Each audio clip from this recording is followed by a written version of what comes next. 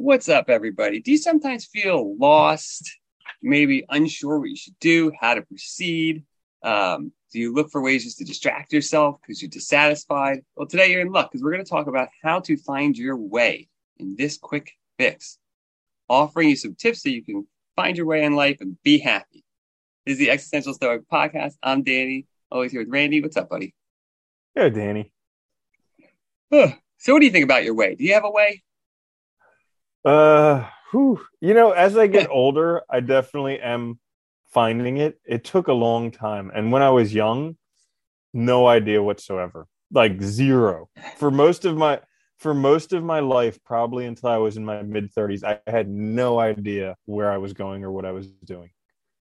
You know, it's funny you mentioned that too, because I feel like when I was young, it's like you're kind of like just in the stream going with the current, right? Like wherever things happen to take you, instead of really being like intentional. And like I Mhm. do think as you get older, it does get maybe easier, but I'm always surprised too by the fact you have to constantly course correct, even when you're on that, even when you have a way, you still have to constantly like keep it in mind and keep active Well, and because it, maintain. it comes and goes. Like sometimes it's there, sometimes it's not.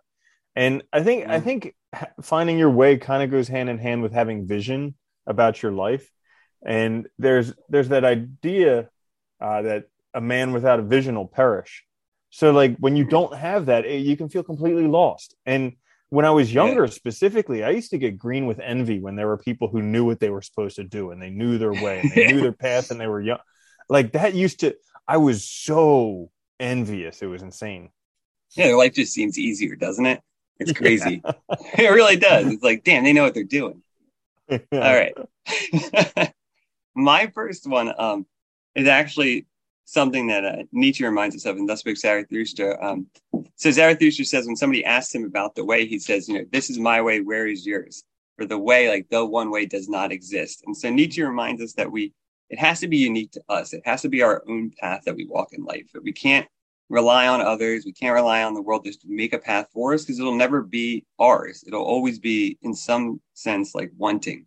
And I think most of us discover this in life at some point when we realize that all the things we were doing because people expected of us just don't amount to our happiness or don't help us. Yeah, that one's critical. I mean, I lost my a lot of time pursuing other people's goals and following their ways, thinking that maybe I could fake my way by following their way. And it just doesn't work. But I think that's kind of a learning experience that a lot of people have to do in order to figure out that it is your own way. So that one's great. Yeah. My first one is get quiet and listen to your heart. And this is something that I've been getting better at. And I have to say, there's like an instant hack that will make you so good at this. It's doing Wim Hof breathing. Like Oh, I've been really? doing, yeah, I found this 10-week Wim Hof breathing course, just a video series. And I've been doing that. And man, if you want to get quiet and like really go deep and really listen to your internal guidance system, like this is the way to do it. What I mean, what if you is don't want it? to do that, so Uh, basically, you're almost hyperventilating, and then you're uh, holding your breath. And when you're holding your breath, it accesses some deeper parts of your nervous system and allows you to really focus. huh. And it's just words can't do it justice. Like you have to Yeah. experience it, and then you're like, literally, you do it one time, and you're like, oh my goodness, this is something else, like next level. Oh, So that's cool. yeah, I'll have to yeah. look So it that's up. something definitely worthwhile. I'll actually, yeah, I'll share it with you. Cool. I like that one too though, because you make a good point about, listening to your heart and like actually listening to yourself. Like, our I think what was it? I think it was when we were reading a book by Martha Beck. She mentioned that too about how like our body, like our emotions, our feelings, all that stuff tells actually is like good indications sometimes of like maybe we're doing the wrong thing, interacting with the wrong people, on the wrong path, but like we don't often listen to it. We kind of like rationalize or we ignore it, and instead of actually like focusing and understanding what it's trying to tell us. It's such a good point because we get like all the calamities in our life happen because we just don't listen to ourselves. And it just Yeah. gets worse. Like the more we don't listen to ourselves, the worse it gets until like it just goes crazy. So the earlier you can listen to Yeah. yourself, the better off you're going to be. Yeah, it's so funny, isn't it? We just like our own worst enemies always. I like Mhm. that. It's a good one. Um, My second one is one we mentioned a lot, but it's worth mentioning again. Keeping in mind the dichotomy of control we talked about from the Stoics, which is keeping in mind what's actually within our control, what's within our power, and what's not. Because I think a lot of times this is also what kind of derails us when we're trying to find our way. Is we focus on things that are outside of our power or our influence, and so we end up kind of not feeling sort of disheartened, or maybe we feel like depressed or lost, or we failed because of things that are outside, of our influence, things we can't control. That's a great one. And even so much as just focusing on what's in your control now. Like all these people have these grand visions of what their life want to be like, and they get all bummed out because they can't do that thing they need to do 10 years in the future now. And it's like, yeah, just focus on what's in your control now. What can you do now? And then just do that, and that'll get you to the next spot. And that's a great one. Isn't that funny when people are like, I want this, and then they want it right now. And it's like, well, dude, that's like, you got to learn a whole new thing and do a whole it's going to take a while, but it's doable. Absolutely. It's always doable, but yeah. Absolutely. But one step at a time. Yeah. Yeah. So my next one is pursue what you're good at. So this comes down to something called your gift. And it's basically what you're the best at with the least amount of effort. So a lot of people get caught in the trap of pursuing their passions or going after money or all these different things. But really, if you just pursue what you're good at, like what you're naturally gifted at, and become very, very good at that, you're going to eclipse everybody else on the planet, because that's literally the thing you were meant to do. Like you're already given a gift. And if you can perfect that gift, then that's something else. So I think that's part of finding your way, is finding what you're the best at with the least amount of effort and going after that. Yeah, it's interesting too, because I think like the when you look back at like Aristotle and ancient Greeks that focused on character, part of their idea of a good life too was cultivation of talents, and making ourselves more skilled and better at what we're already kind of naturally gifted.